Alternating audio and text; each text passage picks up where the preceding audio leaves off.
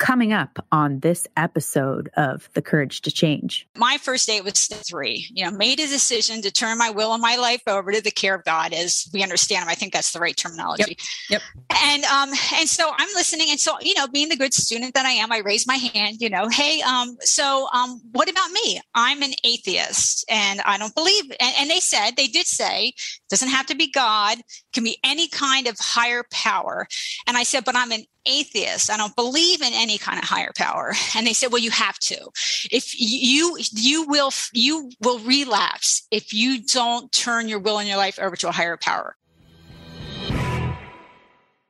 Hello, beautiful people. Welcome to the Courage to Change, a recovery podcast. My name is Ashley Loeb Blassingame, and I am your host. Today, we have Mary Beth O'Connor, who is a retired administrative law judge who has been clean and sober for 27 years. Substance use disorder is only part of her story, as she is also in recovery from abuse and trauma. Mary Beth currently serves as the director and secretary for She Recovers Foundation and is a director for Life Ring Secular Recovery. In August 2020, Mary Beth had an op-ed published in the Wall Street Journal called I Beat Addiction Without God. And in November 2020, she had an op-ed published in the Philadelphia Inquirer in support of a safe injection site. Quote, I was a federal judge and I support Safe House. Here's why. Mary Beth's memoir writings have been published in Memoir Magazine, Awakenings, the Noyo River Review, The Fault Zone, Carry the Light, and Raven's Perch. She is working on a full-length memoir with the working title From Junkie to Judge, Recovery Without God. Mary Beth can be reached at marybeth@junkietoJudge.com, and her website is junkietoJudge.com. Oh, this is so cool. Mary Beth is incredible. She got sober at 32. She went to law school at 39 and has been sober for 27 years.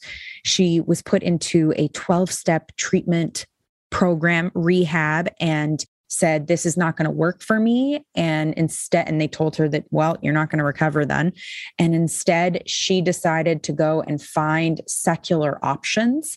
And she did. And she went to the library and she found them. And it's just an incredible story of someone who's determined to get sober and also someone recovering from major childhood trauma, which I think is a common part of many stories of women who find themselves struggling with addiction.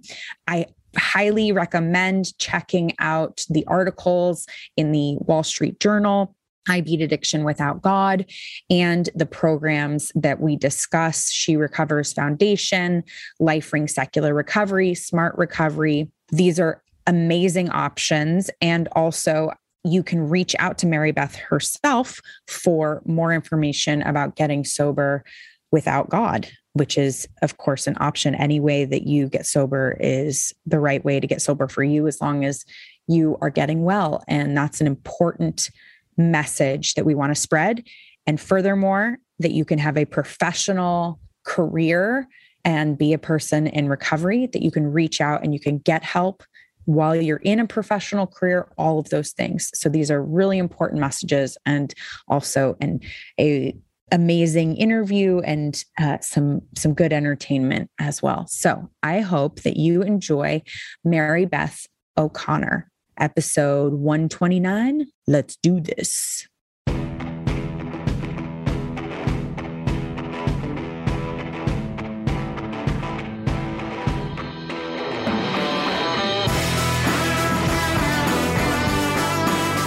You're listening to The Courage to Change, a recovery podcast.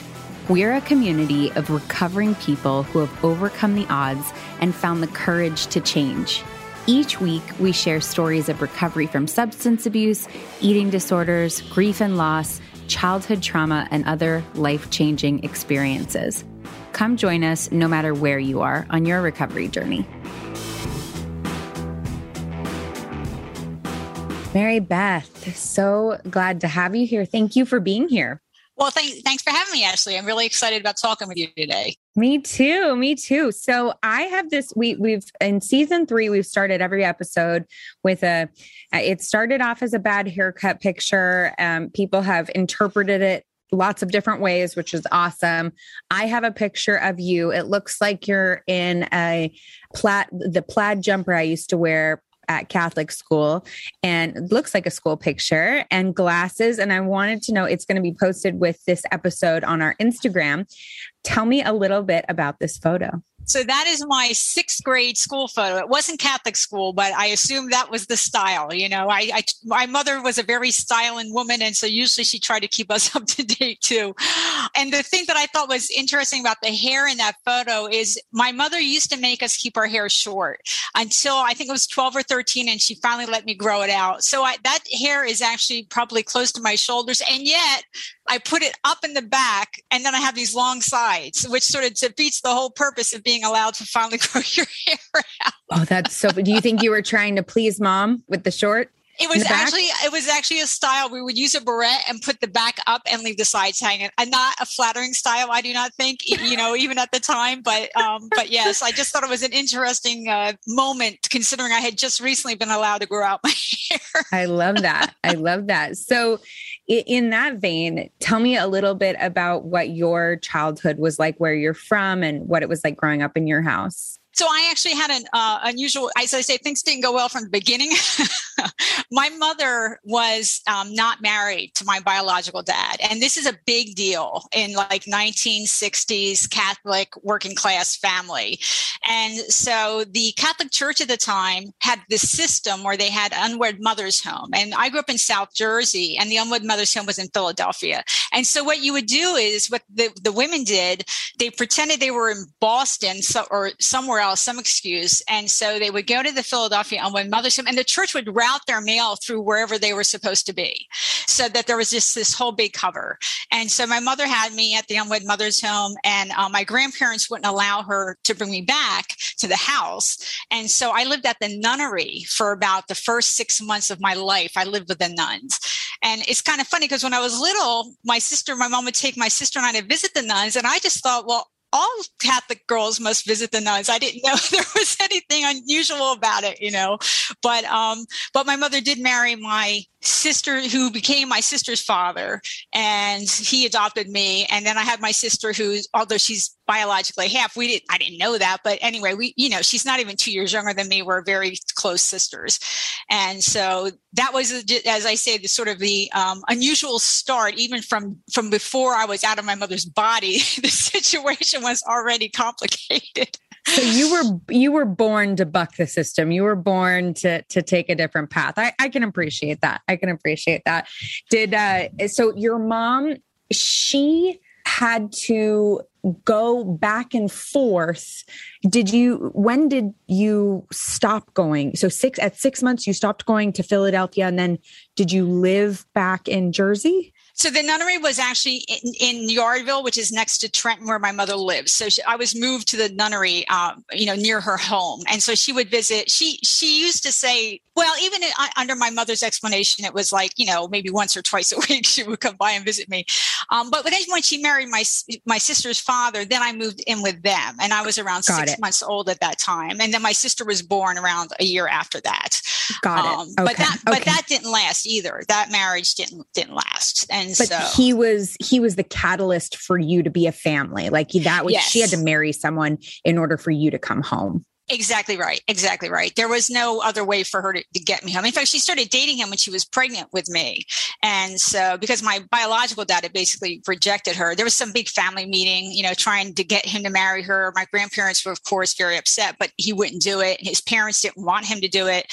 And so she had started marrying John when she was pregnant with me before I was born. And then he did marry her. And then he actually did adopt me. And so my last name was his last name. And I was brought up to believe that he was my father. Oh, and when did you find out that he wasn't your father? Well, so this is how things go in my family. So I had biology my freshman year of high school, and they were doing the blood type experiment. Oh, Lord. And so I asked my mother for the blood type of her and John, who I thought was my father, and she gave it to me. Like, she just gave it to me. Well, it doesn't match. Okay.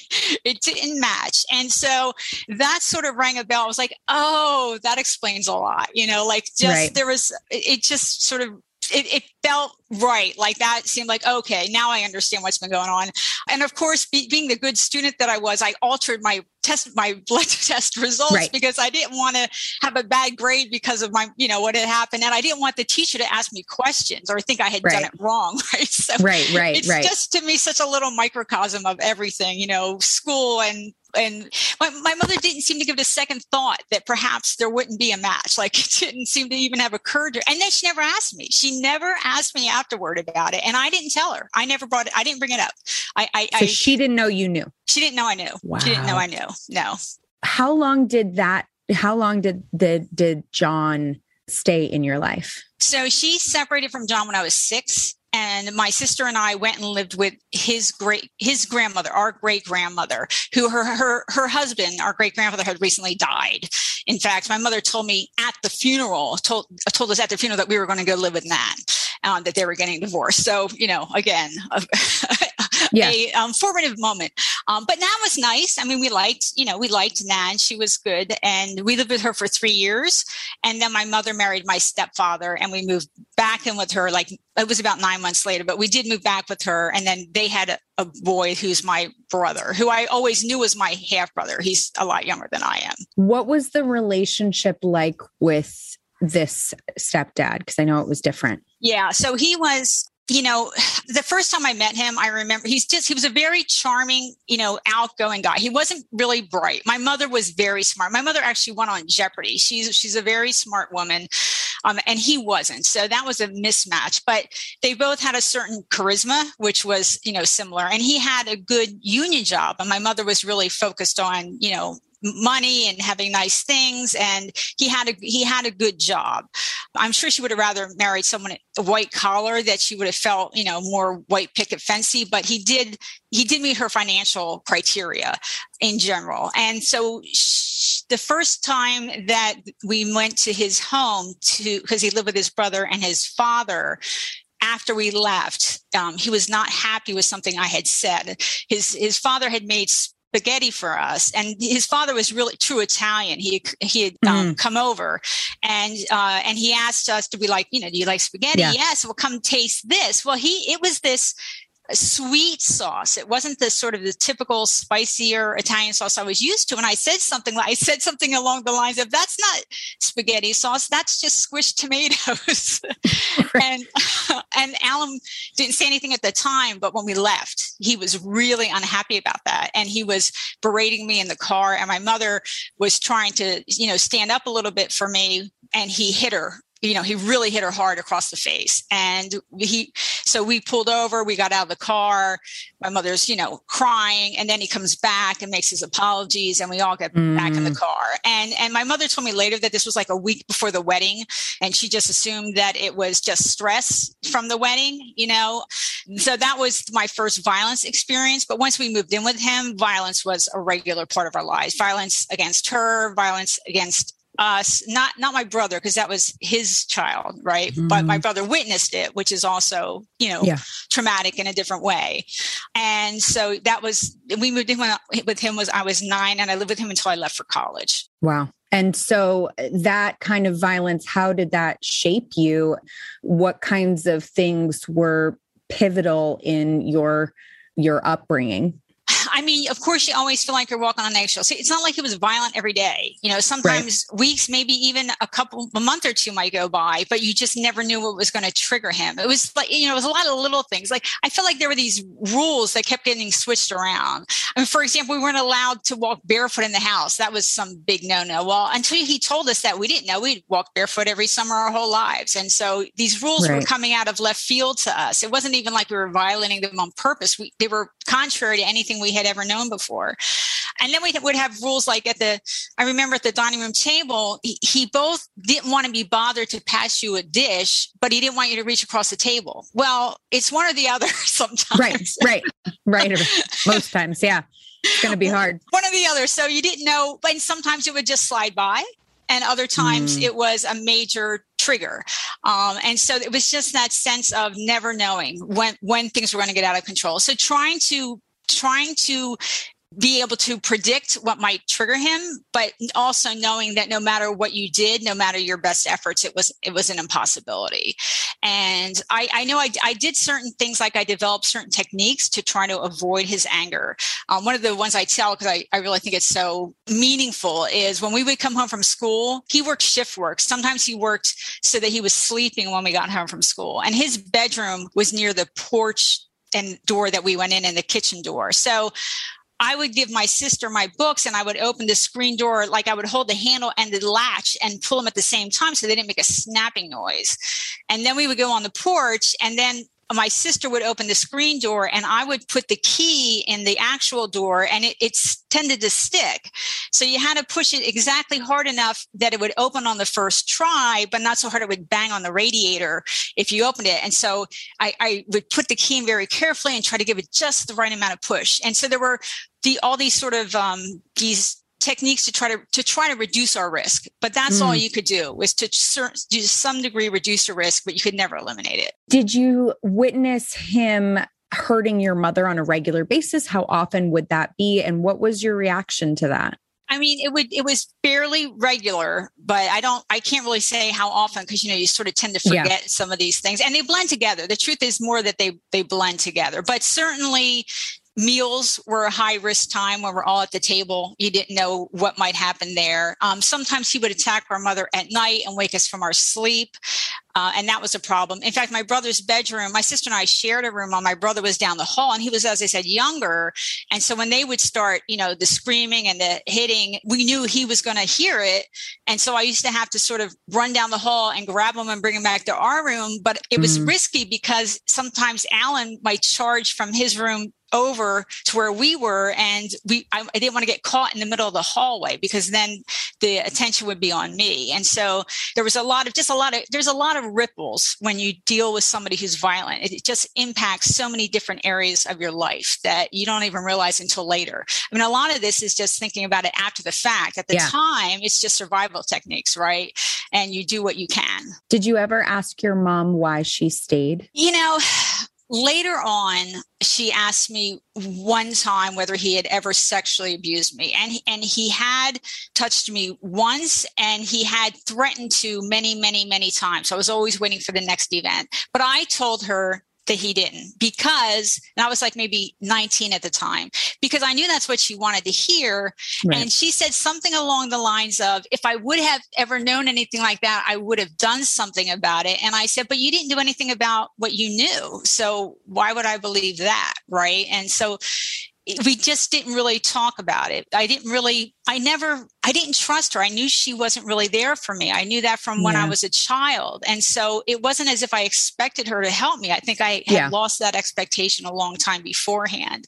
And certainly I lost it when we were there. Now, he did do the worst violence against us when she wasn't there, but she saw enough that, that she knew there were things going on. When you say that he would threaten to do it again, what was that situation? Like, he would back me up against the wall, and get really close to me and say something about my breast or my body, or he would have an erection and he would rub up against me. And I was always waiting for the next, serious event, but it never happened. But I didn't know that. Right. So I'm always waiting for it. And it wasn't as if it happened the first time and then he just never mentioned it again. He did. Got it. He would say, he often commented on my body, and I developed early, and at the time, it's the 70s, hot pants and halter tops are in, and it was a sort of body exposing time. And I was built, for my age. And so that was always another level of fear inside the house, was when he might do something like that.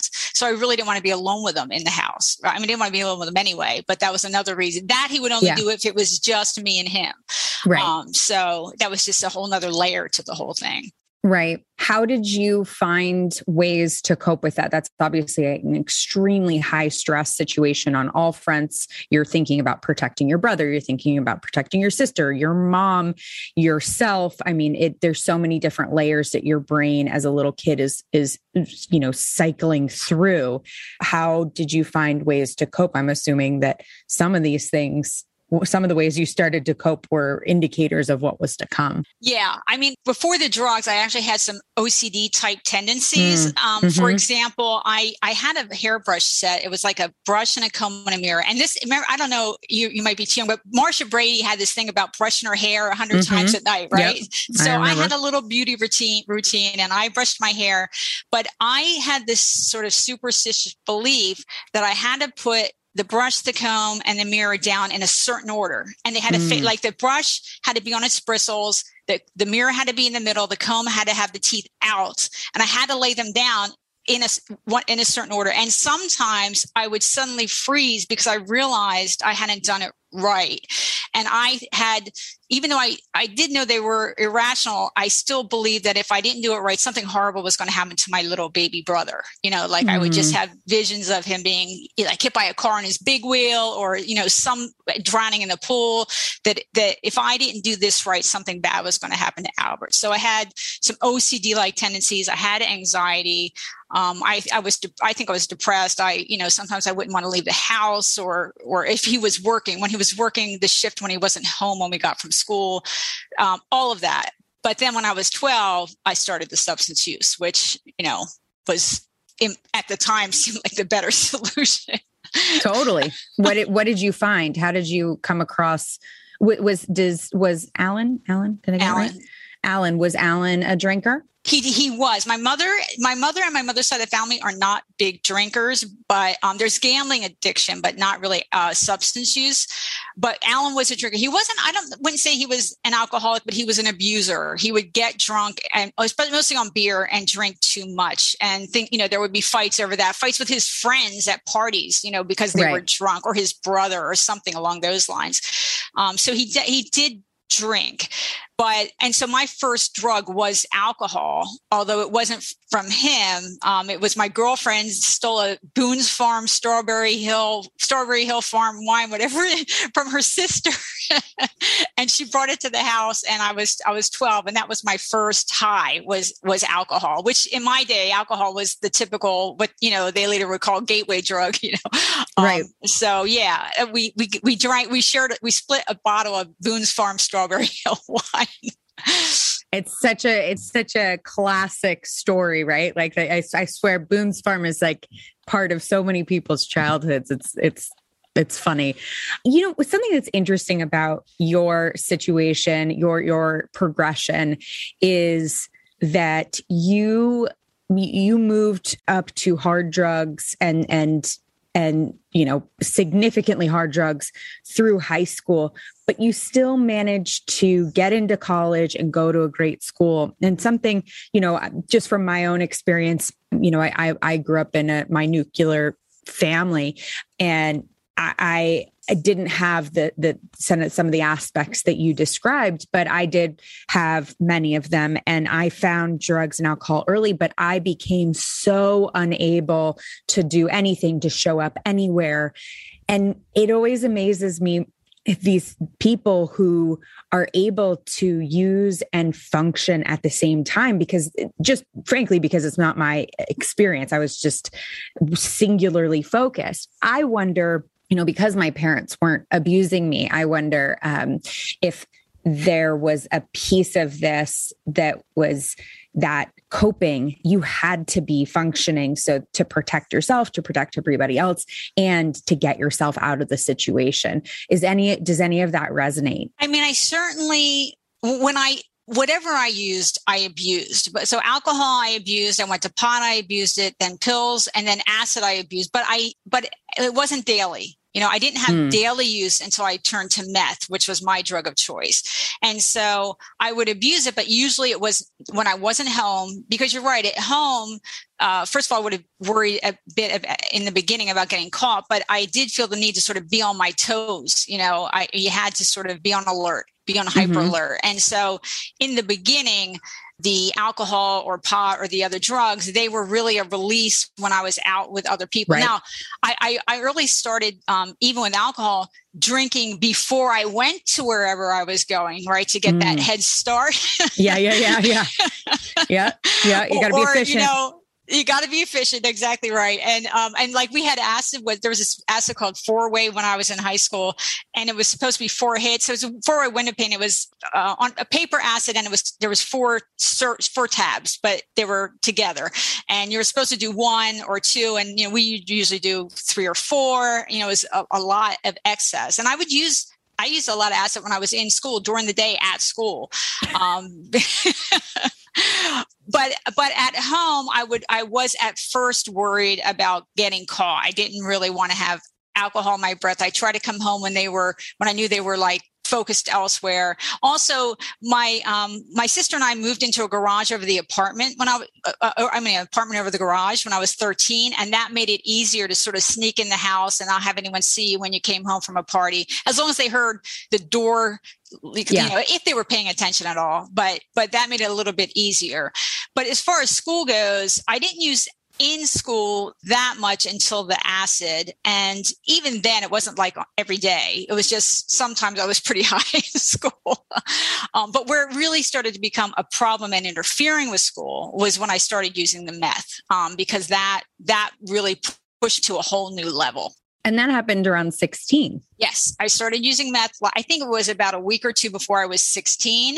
And then I started shooting meth when I was 17, the summer between my junior and senior year of high school. I became an IV speed user. And after that, I mostly shot up. And so it became a big problem my senior year. That, and in those days, again, correct me if I'm wrong, not that shooting up isn't a big deal, but it is more common for people to do it now than it was. And it certainly is more common now than it was even when I was a teenager. Yeah. So mostly previously shooting up was heroin addicts only. Right. Well, this now for me in high school is the mid 70s, and there was a meth boom. So in Pennsylvania, these biker gangs had figured out how to efficiently manufacture meth. And so it really sort of came into the area in volume for the first time ever. And most people just snorted it. I actually didn't see anybody smoking until I went into rehab, and somebody there told me that they were smoking meth. I hadn't heard about that, but people mostly snorted it. But the real hardcore group, of which I eagerly joined. Yes. Of course. Are you taking new members? That's right. Exactly right. Oh, a new high. All right. I'm in. Yeah, exactly. So yeah, I would say most of the meth users were probably casual weekend meth users. And then there was a group that was more serious about it and had an actual, problem with it. And then there were the people who were shooting it. And I was in that elevated. Yes, the 1%. Yes, exactly. Exactly. So how did you so you're on the East Coast and you go to Berkeley. How did you find out about Berkeley, and how did you get yourself over there? So I actually, I went to UCLA first, and then I transferred to Berkeley. And so, when I was looking for colleges, I used to get bronchitis in the winter. And so I was looking for a high academic college that didn't have snow in the winter. And if you think about it, there aren't that many. A lot of them are in the East Coast, and they have winter. And I didn't want to go to a school that had winter, so I ended up at UCLA for that reason. And then I transferred to Berkeley for my junior year, and I ended up graduating from Berkeley. You do know that UCLA is 5 years number 1 public university, and Berkeley is number 2 now, don't you? It depends on which list you look at. I just saw Berkeley was number 1 in the world for public universities. So it depends on what list. But they are both excellent schools. I think we can agree they are both excellent schools. Yes. And for me, with the drug thing, because they shouldn't actually have let me graduate, because I missed so many days of school my senior year. I just could not get there because, I was on up for a couple of days, crash. But they let me make up work. I gave them a sob story about, family problems. Not that wasn't true, but that wasn't really the core of reason I wasn't going to school. If you link it back all the way to the drug, you could make a full case study on it, but yes. Yeah, it wasn't the immediate short-term reason. Yeah. And so I did graduate. And then when I went to UCLA, I did do better. I did better from the You went back to UCLA? When I went there, when I left New Jersey and went to college, my drug use was better for about 3 years. And between 16 and 32, when I went to rehab, the best years I had were the first 3 years of college. I mean, I used and I abused, but I mostly didn't use meth, and I mostly used on the weekend. And so, because you say, how could I have done it? Well, I was able to handle school, but I couldn't have done college at the level that I was using, on my last day of high school. That would have been impossible. It didn't help you study, and you weren't using it as I don't know, double whammy there. No. Well, I didn't use it to study. I used it mostly out of the house. I only went home when I had to sleep or to avoid getting in even more trouble. So no, I wasn't using it as a study tool. I was using it as a numbing tool. I mean, all of the drugs numbed me to a certain degree, but it was both. First, they made me happy. I mean, when I had that first drink, I was giddy with happiness, right? The first time I snorted speed, I was, ecstatic. I mean, adrenaline running through my body to me, it was a happy, wonderful day, to find something that fabulous. But over time, the joy of it gets lost. And at best, it's the numbing of it. Yes. And so that's what it had turned into, was just the numbing, the use of it as a numbing agent. And if it impacted school, I did my best to try to have it not impact school. But luckily, how it is your senior year, the second half of your senior year, you're already accepted to college, right? And so my grades did drop some, but I was able to manage it to pass everything and then go to college. From college or when you graduated college to 32, when you did enter rehab, what did your life look like, and how did you get to the point where, because I mean, that's actually a significant period of time to have been shooting any type of drugs to be able to make it through where someone doesn't incarcerate you in one way or another. Yeah. So my senior year of college, I moved in with an abusive boyfriend. And that was really now I had also had 2 significant rapes in my late teens, which was making it, emotionally difficult for me to keep focused, and just sort of reinforce the PTSD that I didn't even know that I had. Right. And I was abusing to a degree, but not that much. But then I moved in with an abusive boyfriend my senior year, and that just got out of control. So I turned to my known remedy, which was meth. I found meth again, and I started abusing meth seriously in January of my senior year. And so that's when it went off the cliff again. And the next 10 years, I mean, professionally, the short term of that is I worked my way down the corporate ladder, right?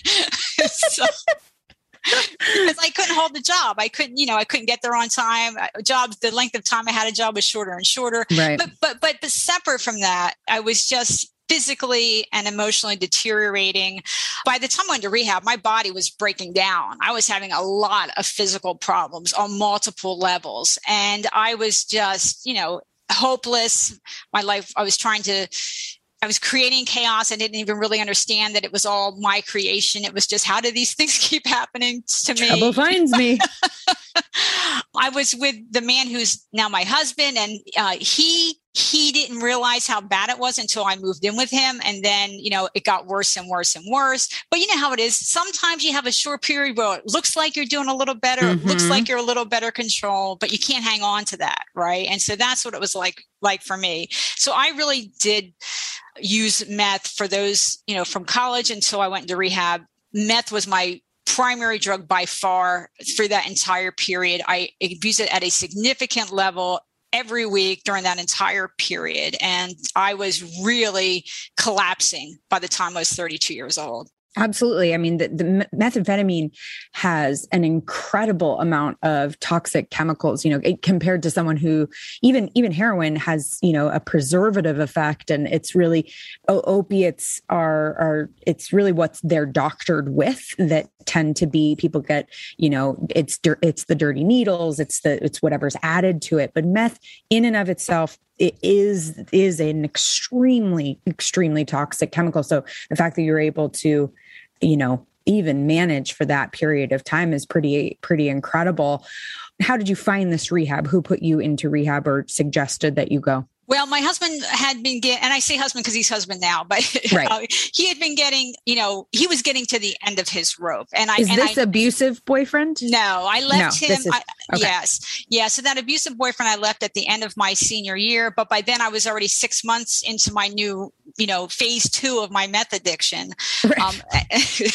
Right. And then the guy who I moved in with a few years later, he's a nice guy, and he knew I used drugs, but he had no idea at the level, because I usually just saw him on the weekend. And so, I just would drop casual comments about, oh man, it's been a week. It's so nice to get high again, or, something. Right. Exactly. Like, no, I haven't been using it every day since I last saw you, or sleeping at all, one or the other. Exactly. Not mentioning the people in the room with all of you that you're hallucinating. Yes. Well, there was that. So he was getting really near the end, and I could see it. And before it would come to a head, and I would convince him, I would find the way to take a little bit of a break or do less. And he didn't really understand addiction either. Right. So he really thought it was sort of like I was just choosing to keep on using. Therefore, I could just choose tomorrow not to. He just didn't really get it. And so I would, get a new job and start paying my share of the bills again for a while. And that would maybe ease the stress a little, or I would do a little bit better on my using, or hide it better. Sometimes it was just hiding it better. And then it would sort of calm down. But by the time I was 32, he was really at the end of his rope, and I knew it. And so my last ditch effort to not get kicked out of the house was, well, what if I go to rehab? Yep. You got to do it. It takes what it takes. It takes what it takes. So you go to rehab. And what's interesting about this is you go to so for people who don't know, not all treatment centers, not all rehabs are based on 12 steps of Alcoholics Anonymous or other 12-step programs. There's ones that are based on therapeutic modalities, like Lion Rock is cognitive behavioral therapy. So you have a lot of different modalities. We spoke to Dr. Jason on Ask the Expert, who they use positive psychology at their treatment center. So again, you have these different ones. You end up at a 12-step based program, and you are an atheist at this time. Yes. Yeah. So that's going to be our now. I will say one thing is that Alcoholics Anonymous, the Big Book of Alcoholics Anonymous, does say that they have acceptance for atheists, and that there's a way to do that. And there is literature in the book and in the Big Book of Alcoholics Anonymous and the 12-step about that.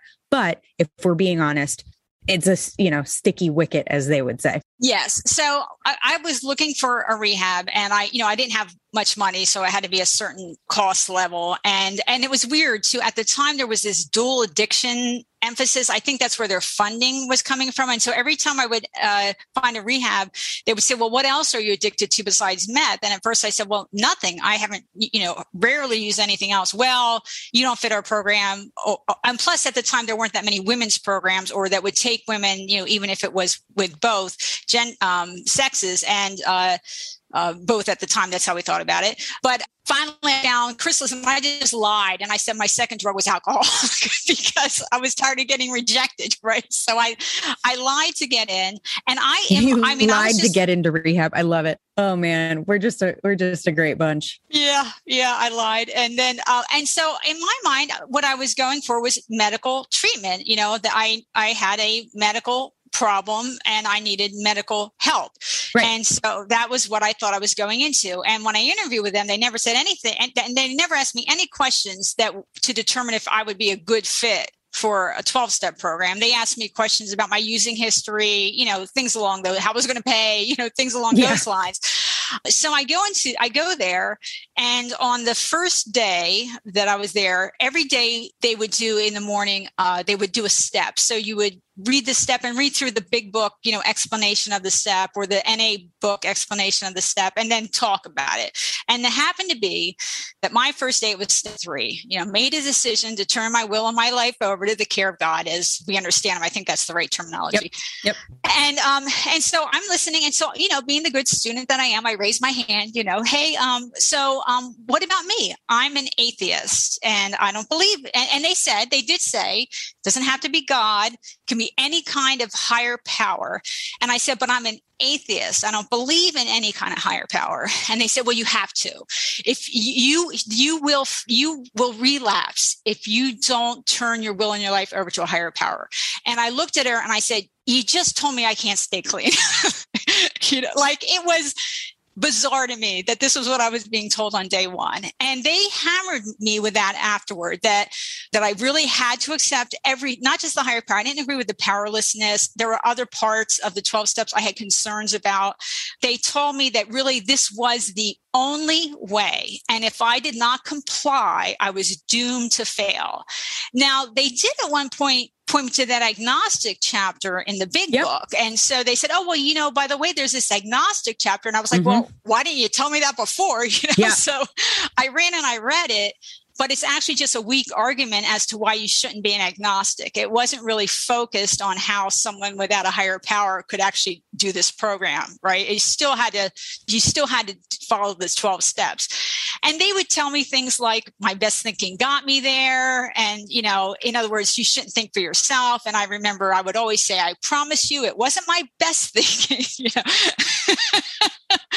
They told me that I was running on self-will, that I was being arrogant, all of these messages. It was really a stunner to me to find that I was only being offered one way and that way was something that wasn't going to work for me. So it was a real shocker to find that was the situation that I was in. And, it's interesting because I went to a lot of different treatment centers, one of which a long-term one I went to was 12-step. And I am a member of Alcoholics Anonymous and have been for a long time. And, it's so funny. I have this story. A girlfriend of mine who I went to college with, she came into the program for a little bit, same kind of deal. She's, no higher power. And I said, well, let's just anything greater than yourself. Let's just try. And we still laugh about this today. She goes, I guess the government's greater than myself. And I was like, yeah, you can't pray to the government. I take it back.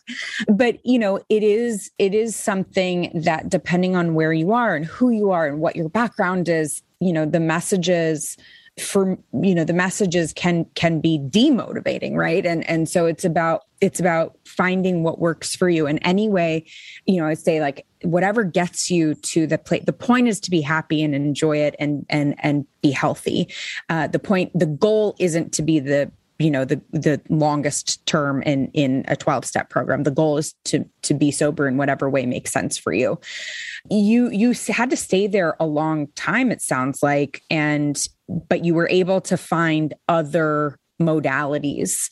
How did they come out? So first, I did stay. I was really, as I said, I was in horrible shape. And so I was supposed to, I think it was a minimum of a 60-day or 90-day commitment. But then they said, you really ought to stay longer. And I did end up staying for 5 months because I really needed to be away and to get what I could out of it. So my first thought after they're telling me I have to do it their way, what I did a couple things. One is that I went through all of the steps to try to find, is there anything of value for me here?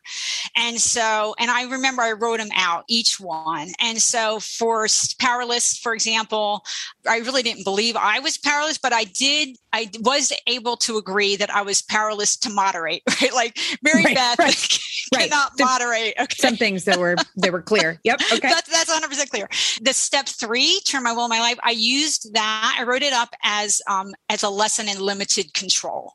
So, for example, if I was looking for a job, I could go through the want ads people in those days, the hard copy newspaper want ads. I could do a resume. I could do my best, but I couldn't control the outcome, and that was true in a lot of areas. So I tried to look at it from that perspective. So I went through the steps to just see what can I use? What can I agree with? What can I apply? And then we did have classes, and there were ideas there that I thought were useful. I did agree that I was, addicted, as we said in those days, and that I couldn't use any drug or alcohol. They encouraged us to develop clean and sober relationships. That sounded like a good idea. So I tried to do that. They taught us techniques, how to handle and avoid triggers. There was valuable information there. I even pulled ideas out of 12-step meetings, not higher power or powerless, but things like 1 day at a time. I found that to be a useful concept when I was struggling and really, felt the compulsion to try to use, to just convince myself, just not today. I'm not deciding for tomorrow. Today, I'm not going to pick up.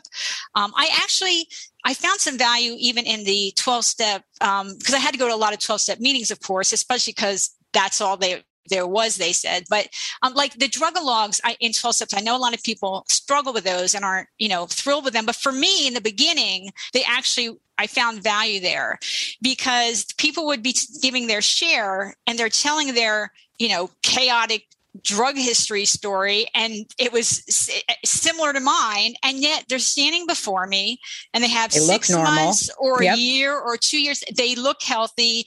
They're putting their life back together. They've got a job again. They're paying off their debt. They're, getting visitation with their children. And so that started to give me hope, because when I went into rehab, I actually didn't believe I could stop. I was trying to figure out how to use less. Like that was my goal. Not that I wanted to keep using, but because that was the best I could imagine. So seeing people succeed, even if it was under a program that wasn't a great fit for me, it did give me hope that if they could do it, then maybe I can do it too. And so I did try to grab all of the ideas and information that I thought would be useful for me as an individual. And that was my first effort to try to make it work for me in an environment that wasn't a great fit for me. Stay tuned to hear more in just a moment. Hi, it's Ashley Joe, producer of The Courage to Change, and I wanted to chime in and let you know about our new mobile app, Lion Rock Life. It is now available for download on your phone or tablet from the App Store or the Google Play Store. So here's the download on the app. The app is designed to streamline your online recovery experience, allowing you to view live meetings in progress, join meetings quickly, and build stronger connections in recovery. So whether you're newly sober, have many years in recovery, or you're in recovery for something other than drugs or alcohol, the Lion Rock Life mobile app has a space for you. On the app, you'll find alternative recovery meetings and traditional meeting offerings. We have everything from recovery fellowship to community workshops, LGBTQIA+, women's meetings, men's meetings, 12-step meetings, and more. With over 75 meetings on our weekly schedule, you'll find a meeting that meets your individual needs. And with the app, you can personalize your recovery experience, join with privacy in mind, and recover with the support of an incredible community. Join us and find inspiration for a lifetime of recovery by downloading the Lion Rock Life mobile app today. If you have questions or need help, simply visit lionrock.life/mobile-app. Thanks. It's interesting, I went to Catholic school for 8 years, and I'm not Catholic, and my dad's Jewish, mom's Protestant, and we'd go to Episcopal church, and so I had a lot of exposure to different gods and different types of belief systems. And when I got to AA and they were like, this is what's going to save your life, I'm like, oh, I'm screwed. Like, this is what's going to see. This is your best plan. I'm shooting heroin. This is your best option for me. I'm totally fucked. And, what they told me, and this is kind of the thing that you intuitively found, which I think is really cool, because I did not intuitively take this with me, was take what you like and leave the rest. God, good, orderly direction. So for me, God, for as long as it took, God was good, orderly direction. And good, orderly direction, or great outdoors, was your version of the help wanted ads, right? Good, orderly direction is I go to the help wanted ads because I do the footwork needed for the outcome, and I follow the directions that are laid out in front of me without Ashley's harebrained ideas, because I need to set a foundation of learning how to do things the way they're supposed to be done before I go innovating, right? adding my own information to it. And so good orderly direction, taking all the pieces of 12-step that are valuable and applying those. And for me, interesting, like the way that I actually live my program is very similar to what you described, which is I just ignore the stuff. There's lots of stuff in there that I don't agree with or like, and that I cringe when I hear reading, or that, and my brain, because it was, I'm going to die if I don't do this, or something worse than death. My brain stayed going long enough that was like, okay, I got to find a way to take this valuable stuff. And that's what that's what you did. And people showed me how to do that. But what I say to people nowadays, when we have other options and support group programs, is that is an exercise. That is you're jumping through mental, you're doing mental gymnastics there if it's a struggle for you. And sometimes when you're getting sober, you don't have the space for mental gymnastics. You don't have the wherewithal. You don't have the time. You don't have the grace period, the risk. So I think it's really impressive that you were able to do that, and also telling of things to come in your life.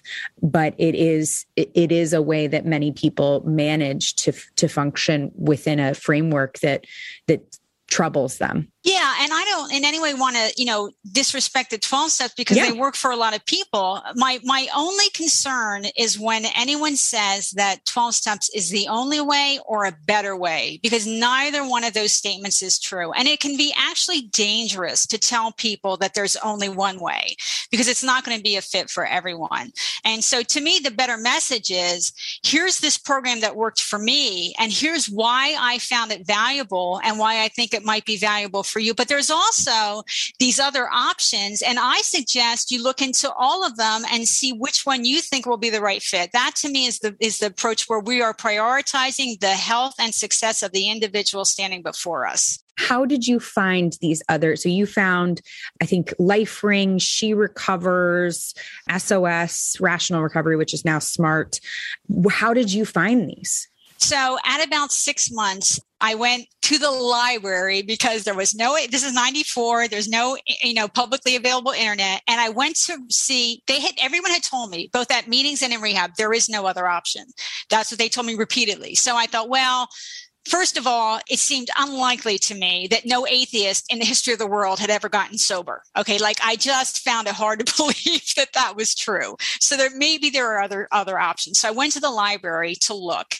And what I found in the recovery section was just 12-step materials, but I had gained weight because I was a meth addict and now I was sober. So I picked up this weight loss book, and in the index in the back, it mentioned Women for Sobriety as an secular alternative, as an alternative to 12 steps, a recovery alternative to 12 steps. And right away, that really caught my attention. Women for Sobriety, an option. It actually exists. They were wrong when they said there was no option. There was at least one. And so I either had to call the 800 number, or I had to write to the PO box to ask for the materials. And I got the books, and there was a local meeting, and I started going to Women for Sobriety. That's what I found first. And so I still remember when I walked in WFS to the first meeting. First of all, at the time, WFS was just alcohol. It's not now, but it was then. And so I went to the leader and I said, I'm a meth addict. Am I welcome here? And she said, absolutely. We understand, your addiction is just like ours. It's just a different substance. So it was like, that's a relief. I'm allowed to participate. Right. And then in WFS, you introduce yourself. Instead of saying, I'm Mary Beth and I'm an addict, you say, I'm Mary Beth and I'm a competent woman.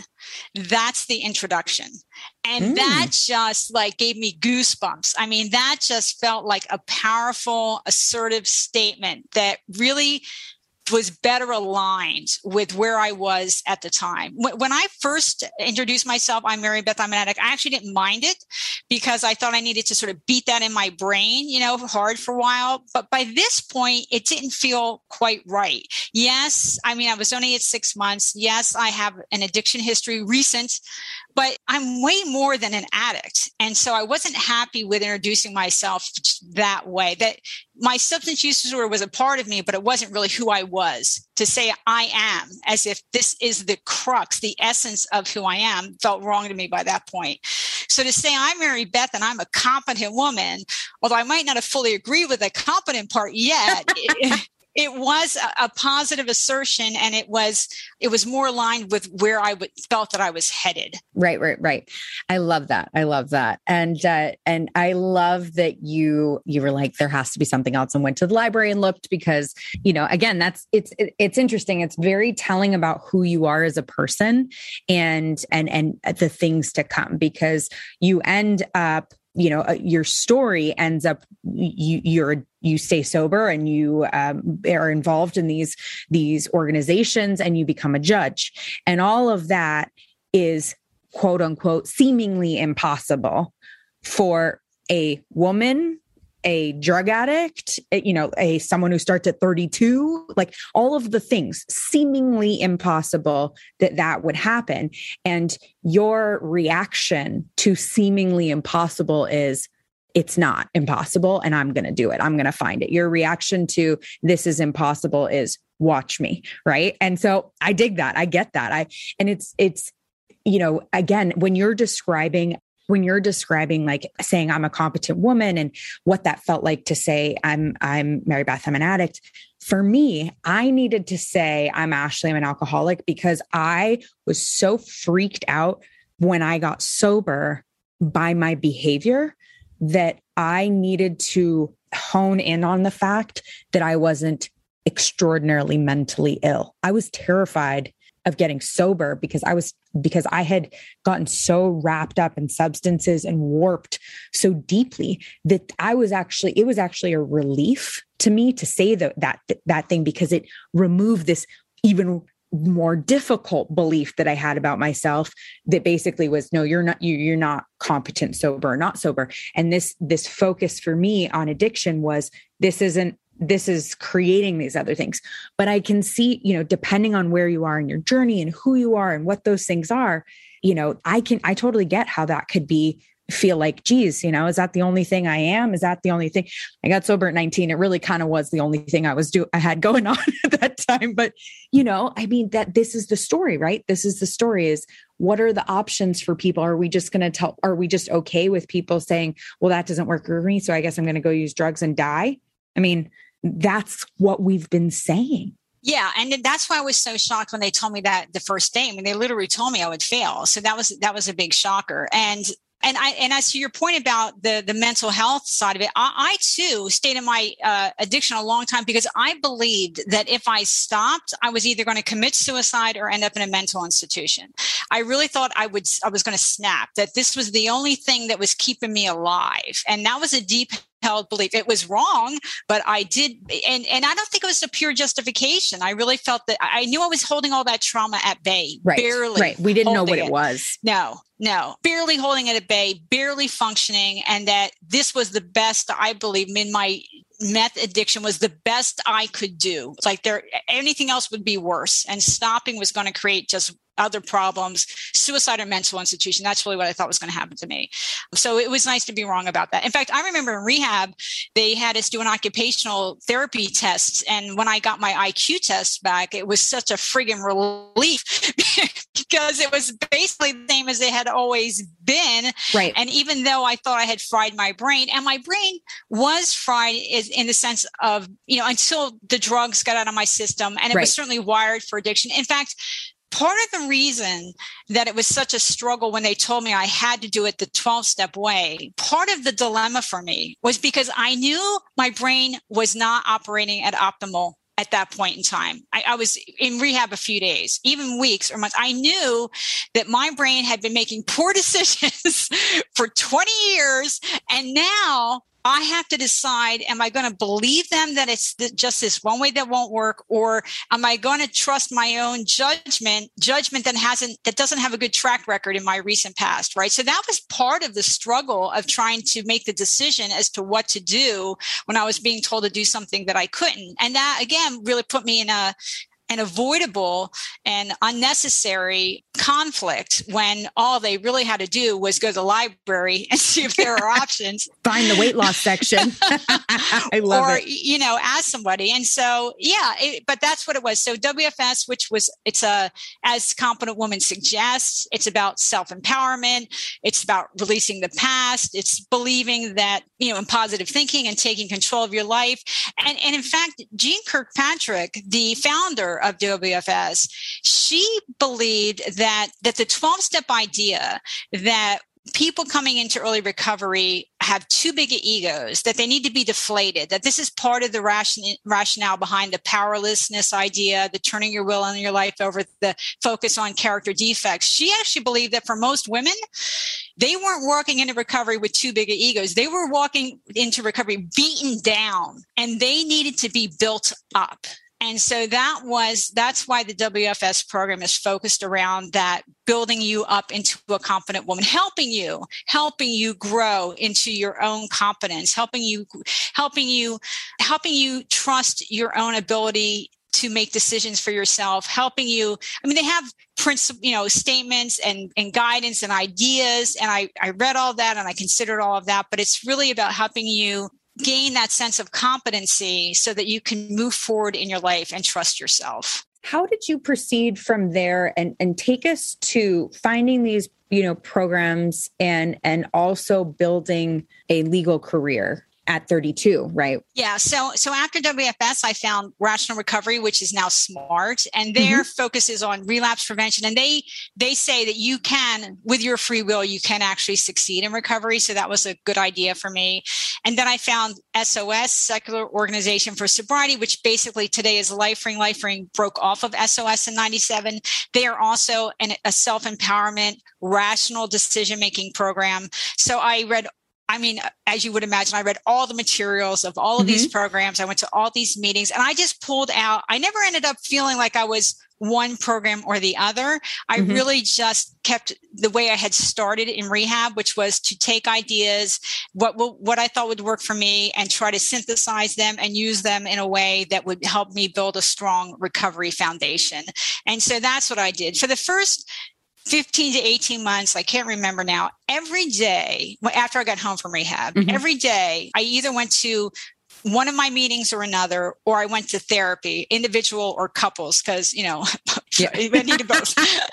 So every day for 15 to 18 months, I did one or the other. And that was really helpful to me because it kept me busy in the evening, right? Which is a good goal. And I learned other ideas in therapy, right? I mean, that was another source of information and ideas. And I did have trauma that needed to be addressed that I really had no clue how deep it was or how much it was impacting me. And so all of that was going on. But as to the 32 part, I really felt old. I felt old. I felt like I'm 32 years old. I basically have just a broken resume, the choppiest of resumes. I kept, as I said, next job, less responsibility, held on to it for less time. Next job, even less responsibility, held on down the corporate ladder. Down that corporate ladder. My last job for rehab, and I'm a Berkeley graduate with good grades, I was doing word processing, and I could only hang on for 9 months because I couldn't get there. I missed too many days. I remember when I interviewed for that job, I was really happy with it because in the bathroom, each stall had a silver shelf where I could put my spoon and prepare my shot. Like that was why that was a good workspace, for a good workplace for me. A nice shelf to prepare my shot. I totally get that. That's the beauty of it's the funny part of recovery and it's like our brains, when that's your focus, these are the way you think about these things. And it's very common, right? It's universal almost. Yes. I mean, our brains are just so hyper-focused on everything related to our addiction and to making our lives easier as using addicts, right? But I'm sober and I'm 32 and I felt like I've wasted my degree.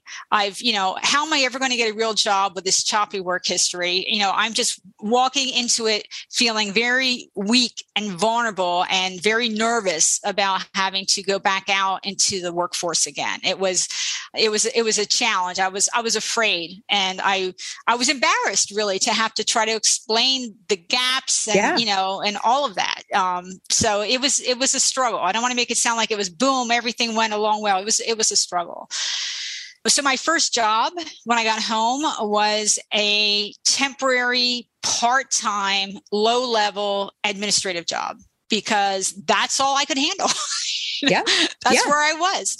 For me to get up every day and get a shower and go to work and stay the whole day that I'm supposed to be there and do a good job and do that again the next day. I was 32 and I had never done that in my entire life. It was new behavior. And that's, Mary Beth, I want to just point out to, people who are listening, who are, trying to get sober.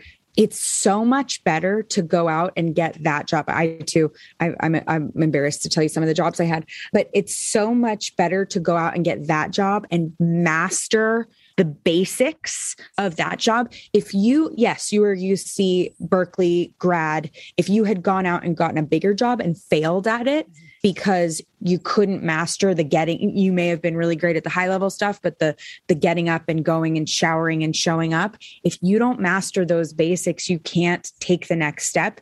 And so sometimes we call it the get well job, but it's so important to get the job that will build the habits you need later on, and to get the job you can handle and not the job you think you want to be able to handle at some point. It's just set yourself up for success. I think that's exactly right. And it also didn't require total use of my brain. So I was able to focus on my recovery. I was able to spend time reading and going to these meetings, and there wasn't a conflict, because I had the bandwidth and my mind focus on this to figure this stuff out for myself. So it was valuable on multiple fronts. And I mean, not everyone has the option to work part-time financially like I did. So I was lucky that my husband he was happy for me to be having any job, Right, exactly. So that was my getting back. That was my getting back in the workforce. And then my next job was a full-time sort of office manager job at a small software company. And then they promoted me and gave me the bookkeeping duties as well. And then my next job, I worked at a fairly large-ish, not gigantic, but large-ish tech company. And I was a high-level executive administrator at that company, and I got a promotion. My last job before law school, which I'm sure we'll talk about, I was the customer service supervisor at a semiconductor test equipment company. But that was a job of responsibility. I managed people and I managed process, and I interacted with a lot of different departments. But it took me, let's see, I started the administrative job there at about 3.5 years. And then I got the promotion at around 4.5 years. So, it took a while. Each step I had to settle in, as you say, pick up those skills. And then luckily in both jobs, I was able to get promoted within for the next step, and then move out and just be part of what I when I talk to newbies, when I talk about strategies for success, is just accepting of that sort of incremental improvement idea, right? In all areas. Mastery. Mastery. And I mean, in early recovery, I think we all want, 6 months, maybe a year, and everything's going to be as if we had never picked up a drug in our life, right? Mm-hmm. Yeah, as if we had just started. What amazes me, and I hear this in your story, I'm really great in high intensity, traumatic, complex, high thinking, imaginative scenarios. You put me in my day-to-day life of like, make your bed, show up, manage to pay the bill on time, like the monotonous stuff and the basics. That's where I struggle. I struggle with the basics. I struggle with the foundation. And when it gets up higher, my brain gets excited, and my brain likes excitement, and my brain wants to do that. But as I get down, but the problem is, if you don't master those things, what I have found in, almost 16 years of recovery is that if you don't master those things, you'll move up.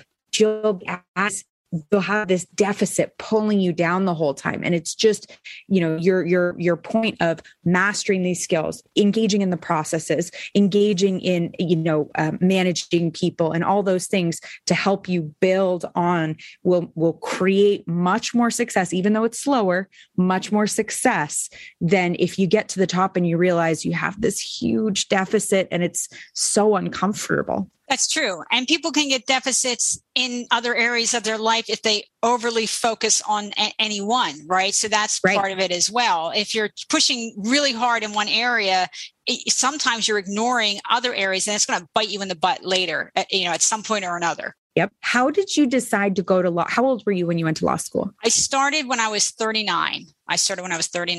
So this is pretty remarkable in that, especially during the time right now, I think, when I went back to school, so I went back to school, I was, a handful of years older than everybody. That was pretty normal. We had people in undergrad who were older students and definitely in law school and in business school. I'm finishing up my MBA right now, and I'm in, thank you. And my classmates are, all the way up into their late 50s.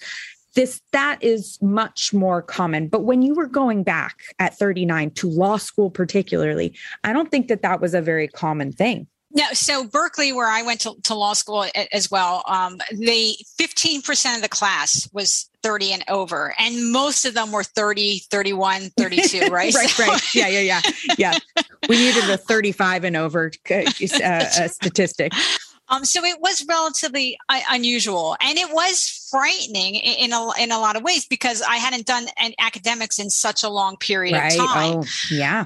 On the other hand, what happened for me really was that what I realized in the job that I was at as that customer service supervisor, I looked ahead and I didn't really want my boss's job or my boss's boss's job, which tells me I'm in the wrong place, right? I'm in the wrong place. And so, but law school is a financial commitment and it's a time commitment. And so it was a debate for a while, but in the long run, there are some advantages to being an older student as well. Oh, absolutely. So, okay. I had my personal life settled. I was with my, at that point, actual husband. We actually had gotten married. And so that I wasn't trying to negotiate relationships in school at the same time. I did have years of professional positive progression behind me. I had good habits. And so I was able to go to law school and build a schedule for myself, no matter what time of day it was. I always went to school at the same time. For one thing, I lived about 25 miles away, and in Russia, it was like a 45 minute commute. So I would go up no matter what time class. I went up first thing in the morning. First of all, so I could have a parking space because they gave out more parking passes than there were space. Yep, they still do. And so if I had class, I had class. And if I didn't, I studied until I had class, and I would go home and I would study, and I studied on the weekend. So I had a very methodical approach to law school, which benefited me. There wasn't really any distraction in a way. I was able to focus on my academics, and law school is, really challenging in a new way from just going to college. And so that was helpful. So being older even though I felt, a little bit like an old lady at 39, there were some advantages to being an older student. Absolutely. And when you got through law school and you started to practice, in this story, right? And it's kind of woven into this story is you're a woman in recovery. And one thing I hear from a lot of professionals is this conversation around the discomfort of, and frankly, I've experienced it. How do I do I tell people? Do I bring it up? Is it going to hurt me? What does being a person in recovery, what role in the conversation of who I am does that play when I'm trying to have this professional career? How does it fit into the corporate America structure? And curious, how did you talk about it, or if you talked about it? I really didn't talk about it at work. Yeah. I really didn't, not until later when I was a judge and I was on the board of LifeRing. So It's interesting because I actually would be, if I was starting to develop a friendship with someone at work, I would actually be more likely to reveal the abuse history than I would the drug history, right? Right. Because that's less judged upon by society. That was really out of my control. I mean, things that was a safer thing. So I still didn't disclose that very much. I don't want to give the impression I went around with the banner, abuse victim, but that I would share that much more often. I don't remember ever sharing, at least in the first 10 years that I was in recovery, to anybody that I worked with, even if I was having lunch with them or viewed them, even if someone else mentioned that their family member was having a struggle, I might say that addiction ran in my family, that I had some knowledge about it, but I wouldn't reveal myself because I didn't know what the reaction would be. Yeah. And it did feel a bit like I was, and I would have journals when I've just recently finished my memoir, and I went through my journals at the time, and I do talk about, sometimes it's difficult breaking myself into pieces. I'm this at work, and I don't talk about this. And then my personal life, I'm different. And that is a challenge, but it just felt like it was too big a risk. And once I said it, I felt like I couldn't put the genie back in the bottle. So it was just safer not doing so. So for a long time, I didn't say anything about being in recovery. What changed after that 10 years? Well, it wasn't, I don't even know that it was then. I may have mentioned to a couple people after that, maybe, when they would find out, work friends who left the job. Once they left my workplace and went somewhere else, then I would view the friendship in a different category. Right. And I could be more open about those things. But I graduated law school in 2003, and I worked at a big law firm that does like big corporate cases. I was a litigator. I did complex business litigation, class action work in Silicon Valley, which is where I lived. And then I went to the federal government and became a lawyer because I wanted a better work-life balance than that. And so I did class action. Mostly, I did a lot of things, but one of the things I did also was class action work for the government. And then I became a judge, administrative law judge for the federal government in 2014. And once I joined the board for Lifering in 2016 or 17, I can't remember. And because I was a judge, I have to run outside activities through ethics. I have to tell them if I'm doing an outside activity. And so for the first time, I really did have to say, that I was in recovery. So I filled out the form, that they have you fill out. And I said what I would be doing for the organization, on the board, speaking, things like that. And I mentioned in there that I had 27 years, well, it wasn't 27 at the time, maybe it was 22 or something years of sobriety. And that's all I said. I didn't say methamphetamine or anything along those. Fair. Assuming they thought alcohol or maybe, that was and that was a big moment for me to be, because that form had to go to my direct supervisor, then the head of the head judge in the region, and then through ethics and back again. So there were people, my superior another level above her were seeing this. So it was a big moment for me to do that. And once I did that, and I knew that she knew, it sort of released the ice for me. And I would say things occasionally, even to other people, about being in recovery. I wouldn't go into details or anything, but I would be more open to mentioning it if it was in a conversation, or if we were discussing, the rules of substance use disorder in the law that we had to apply or something along those lines. I was more likely at that point to say something about it. So it was pretty late on that I did. And I don't know if that's just me. One of the ripples of my upbringing is a distrust sometimes of the world, right? So in part, there is still that self-protective instinct. Yeah. And so I think it's part of the reason I just didn't want to take the risk.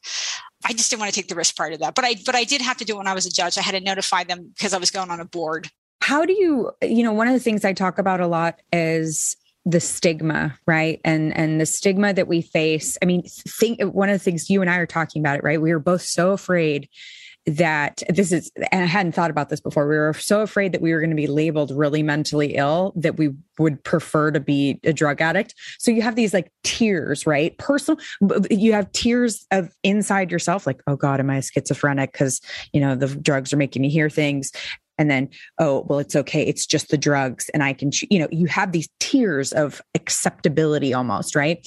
And then the world, you assign them to the world, or they are real in the world of stigma. And now mental health is emerging as something that's much more acceptable, but substance abuse is still, struggling to come out from under the stigma.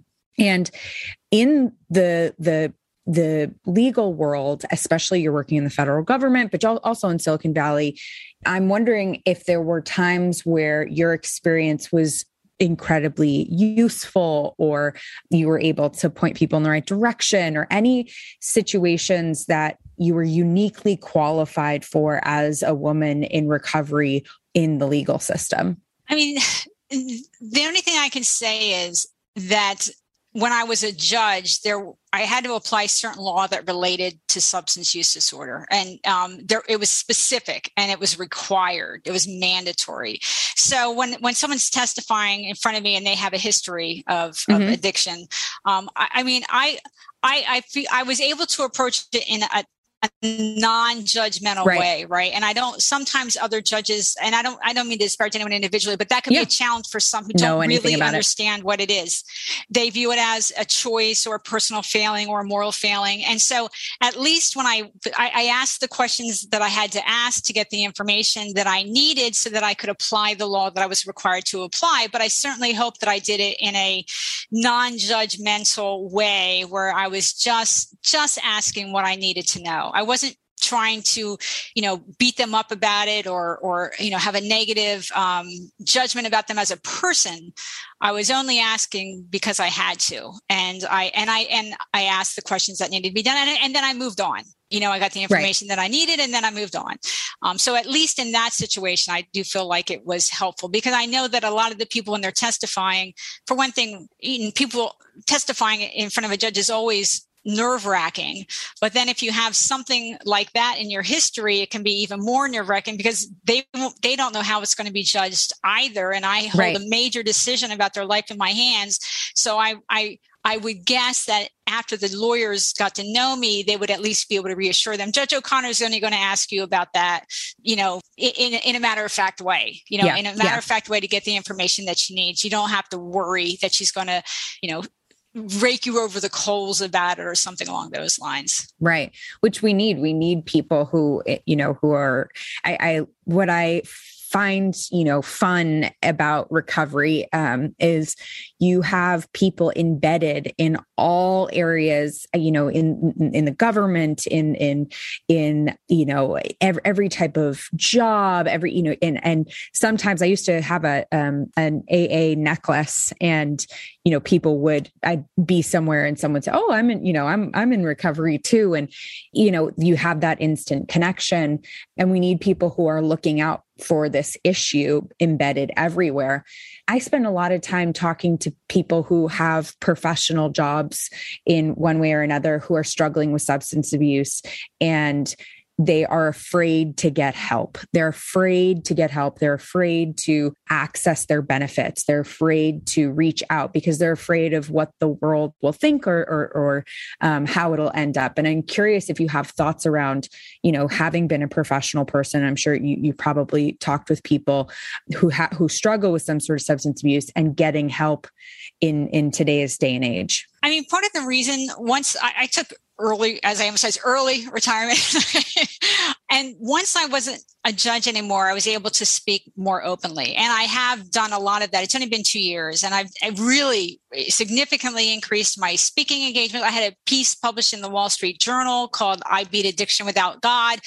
As I say, it's hard to be more open about your recovery than to announce in the Wall Street Journal that you were a meth addict. Yep. Yeah. No, that takes you to the top of the food chain there. But it is also, I also really felt the obligation to start speaking up more because because I could, because I don't have the professional ramifications that other people will face, but also because I do have 27 years and I did it the secular way. And so I want to really stand up and be an example of the efficacy of multiple pathways and, finding other options if that's a better fit for you, reassurance that it's okay to do it a way other than 12 steps if you're going to have greater success doing it another way, but also in a way because the judge sort of helps get a little bit of attention. I mean, I call my personal story from junkie to judge, and I do that for a number of reasons, but some of it is that those two words, junkie and judge, both have a social resonance, right? Right.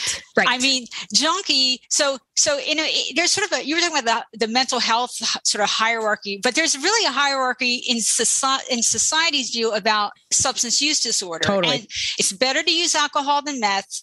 It's better to pop pills than to shoot speed. And I shot speed, right? So I'm sort of at the society's version of the low end, the worst end of substance use disorder. And yet, judge has a positive social resonance. And I was able to go from one to the other. And I hope that is an example of what recovery means, what recovery can mean.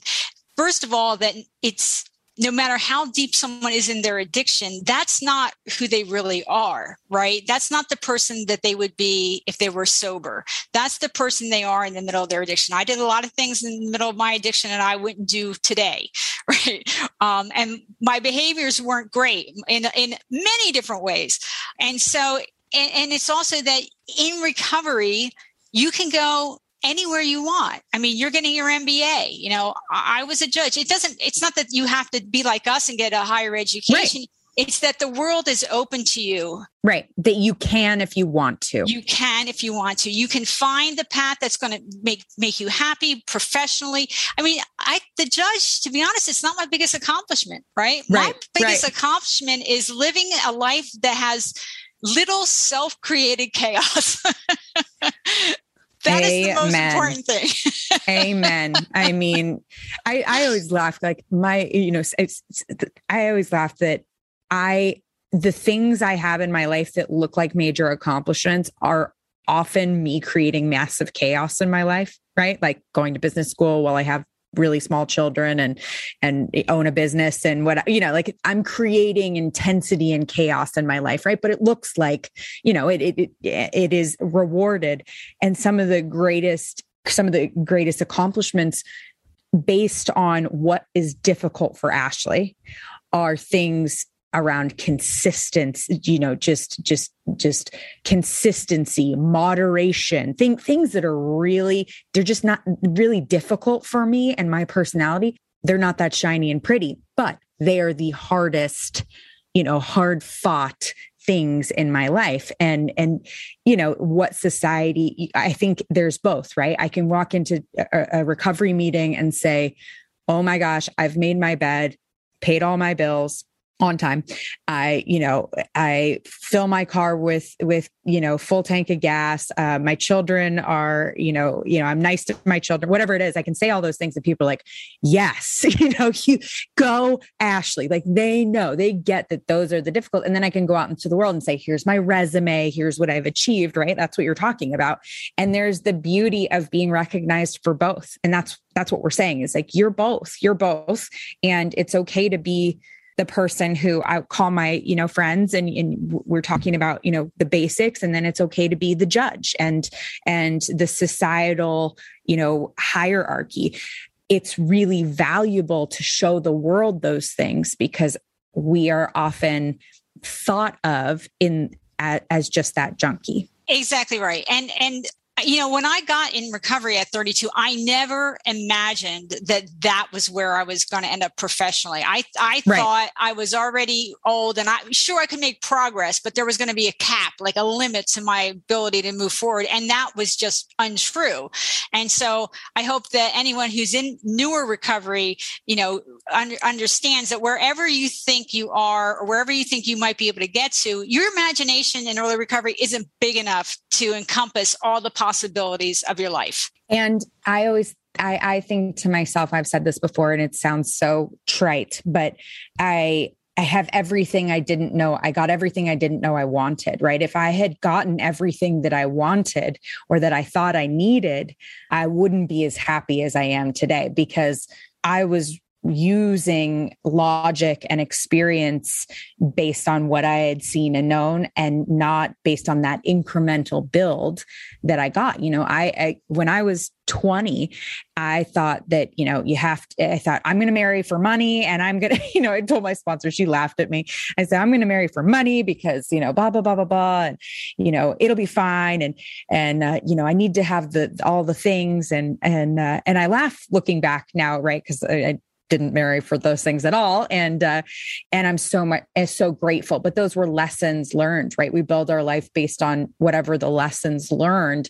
And so, I have everything I never knew I wanted. Yeah. I mean, and the reality is that what we want changes over time. And that includes in our recovery, right? I mean, one of the things that LifeRing talks about with this, what I did, they now call it, they didn't at the time, they now call it a personal recovery plan, but our recovery plan evolves over time. What you need in the first 6 months is not probably what you need at year 3 to 4. It evolves. And that can include which support groups you're interested in, which ideas you're interested in.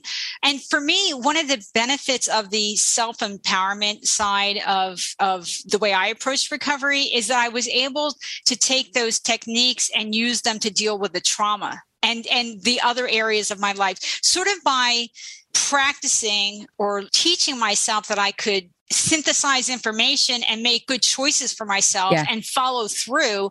Well, that's useful skill. Those are useful skills, and that's useful information in all areas of your life, in all areas of your life. And for me, after the substance use disorder got under pretty good control. And for me, by about 3 years, I really felt like my brain had been rewired to stay clean. And I never really struggled after that. But I did struggle before that and after with the ramifications of the traumas. I struggled with anxiety for many, many, many years afterwards. That was actually my biggest post-recovery issue.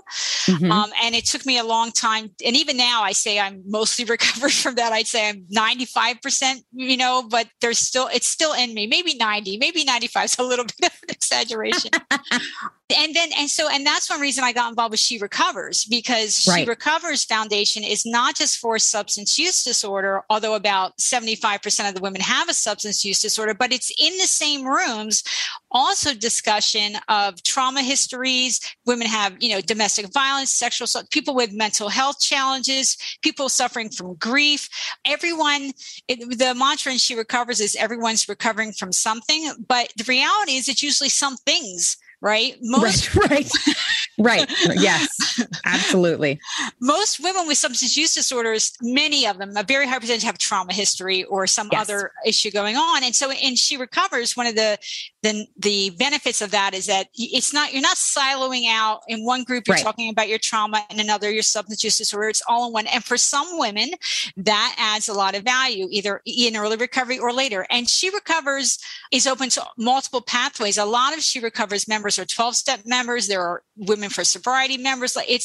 Everyone is welcome, and all pathways are respected. And so we can focus on supporting each other about the substance use disorder or in these other areas of our life. And so that's just sort of an example of how what you need or what you're working on can change over time. And so you can look for a different fit about what's going to be appropriate for me at this point in my recovery. And LifeRing and secular recovery, secular SOS, they are male inclusive. Is that accurate? Yeah. So LifeRing has women only meetings. It has, certain other groups like LGBTQIA plus meetings, different types of subgroups. We have a meeting for liver spot for people with medical issues, usually from alcohol.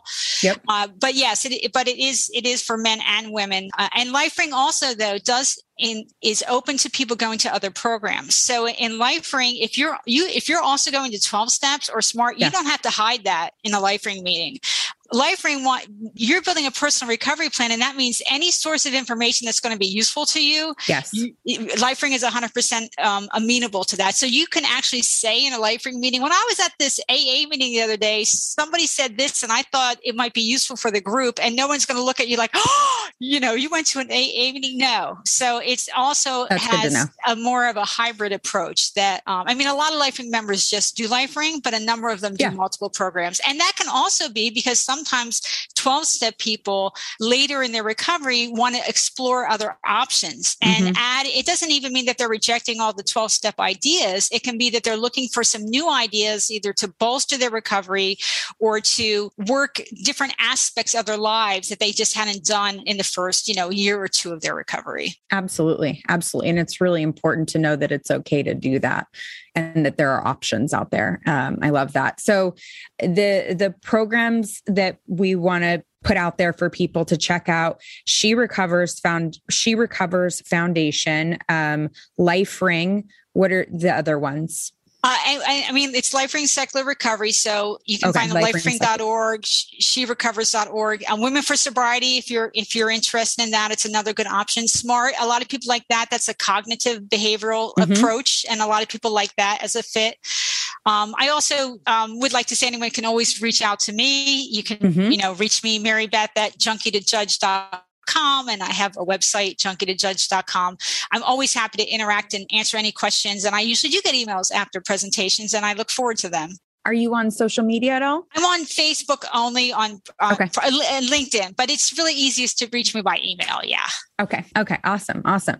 Well, you are extraordinary, and I really appreciate your time and sharing with us. And your story is amazing. It's really amazing, and how much you have put into your recovery to, how motivated you've been is inspiring. So thank you so much for sharing with us. Well, thank you, Ashley. I really do appreciate being here today, and I really enjoyed our conversation. Thank you. This podcast is sponsored by lionrock.life. Lionrock.life is a recovery community offering free online support group meetings, useful recovery information, and entertainment. Visit www.lionrock.life to view the meeting schedule and find additional resources. Find the joy in recovery at lionrock.life.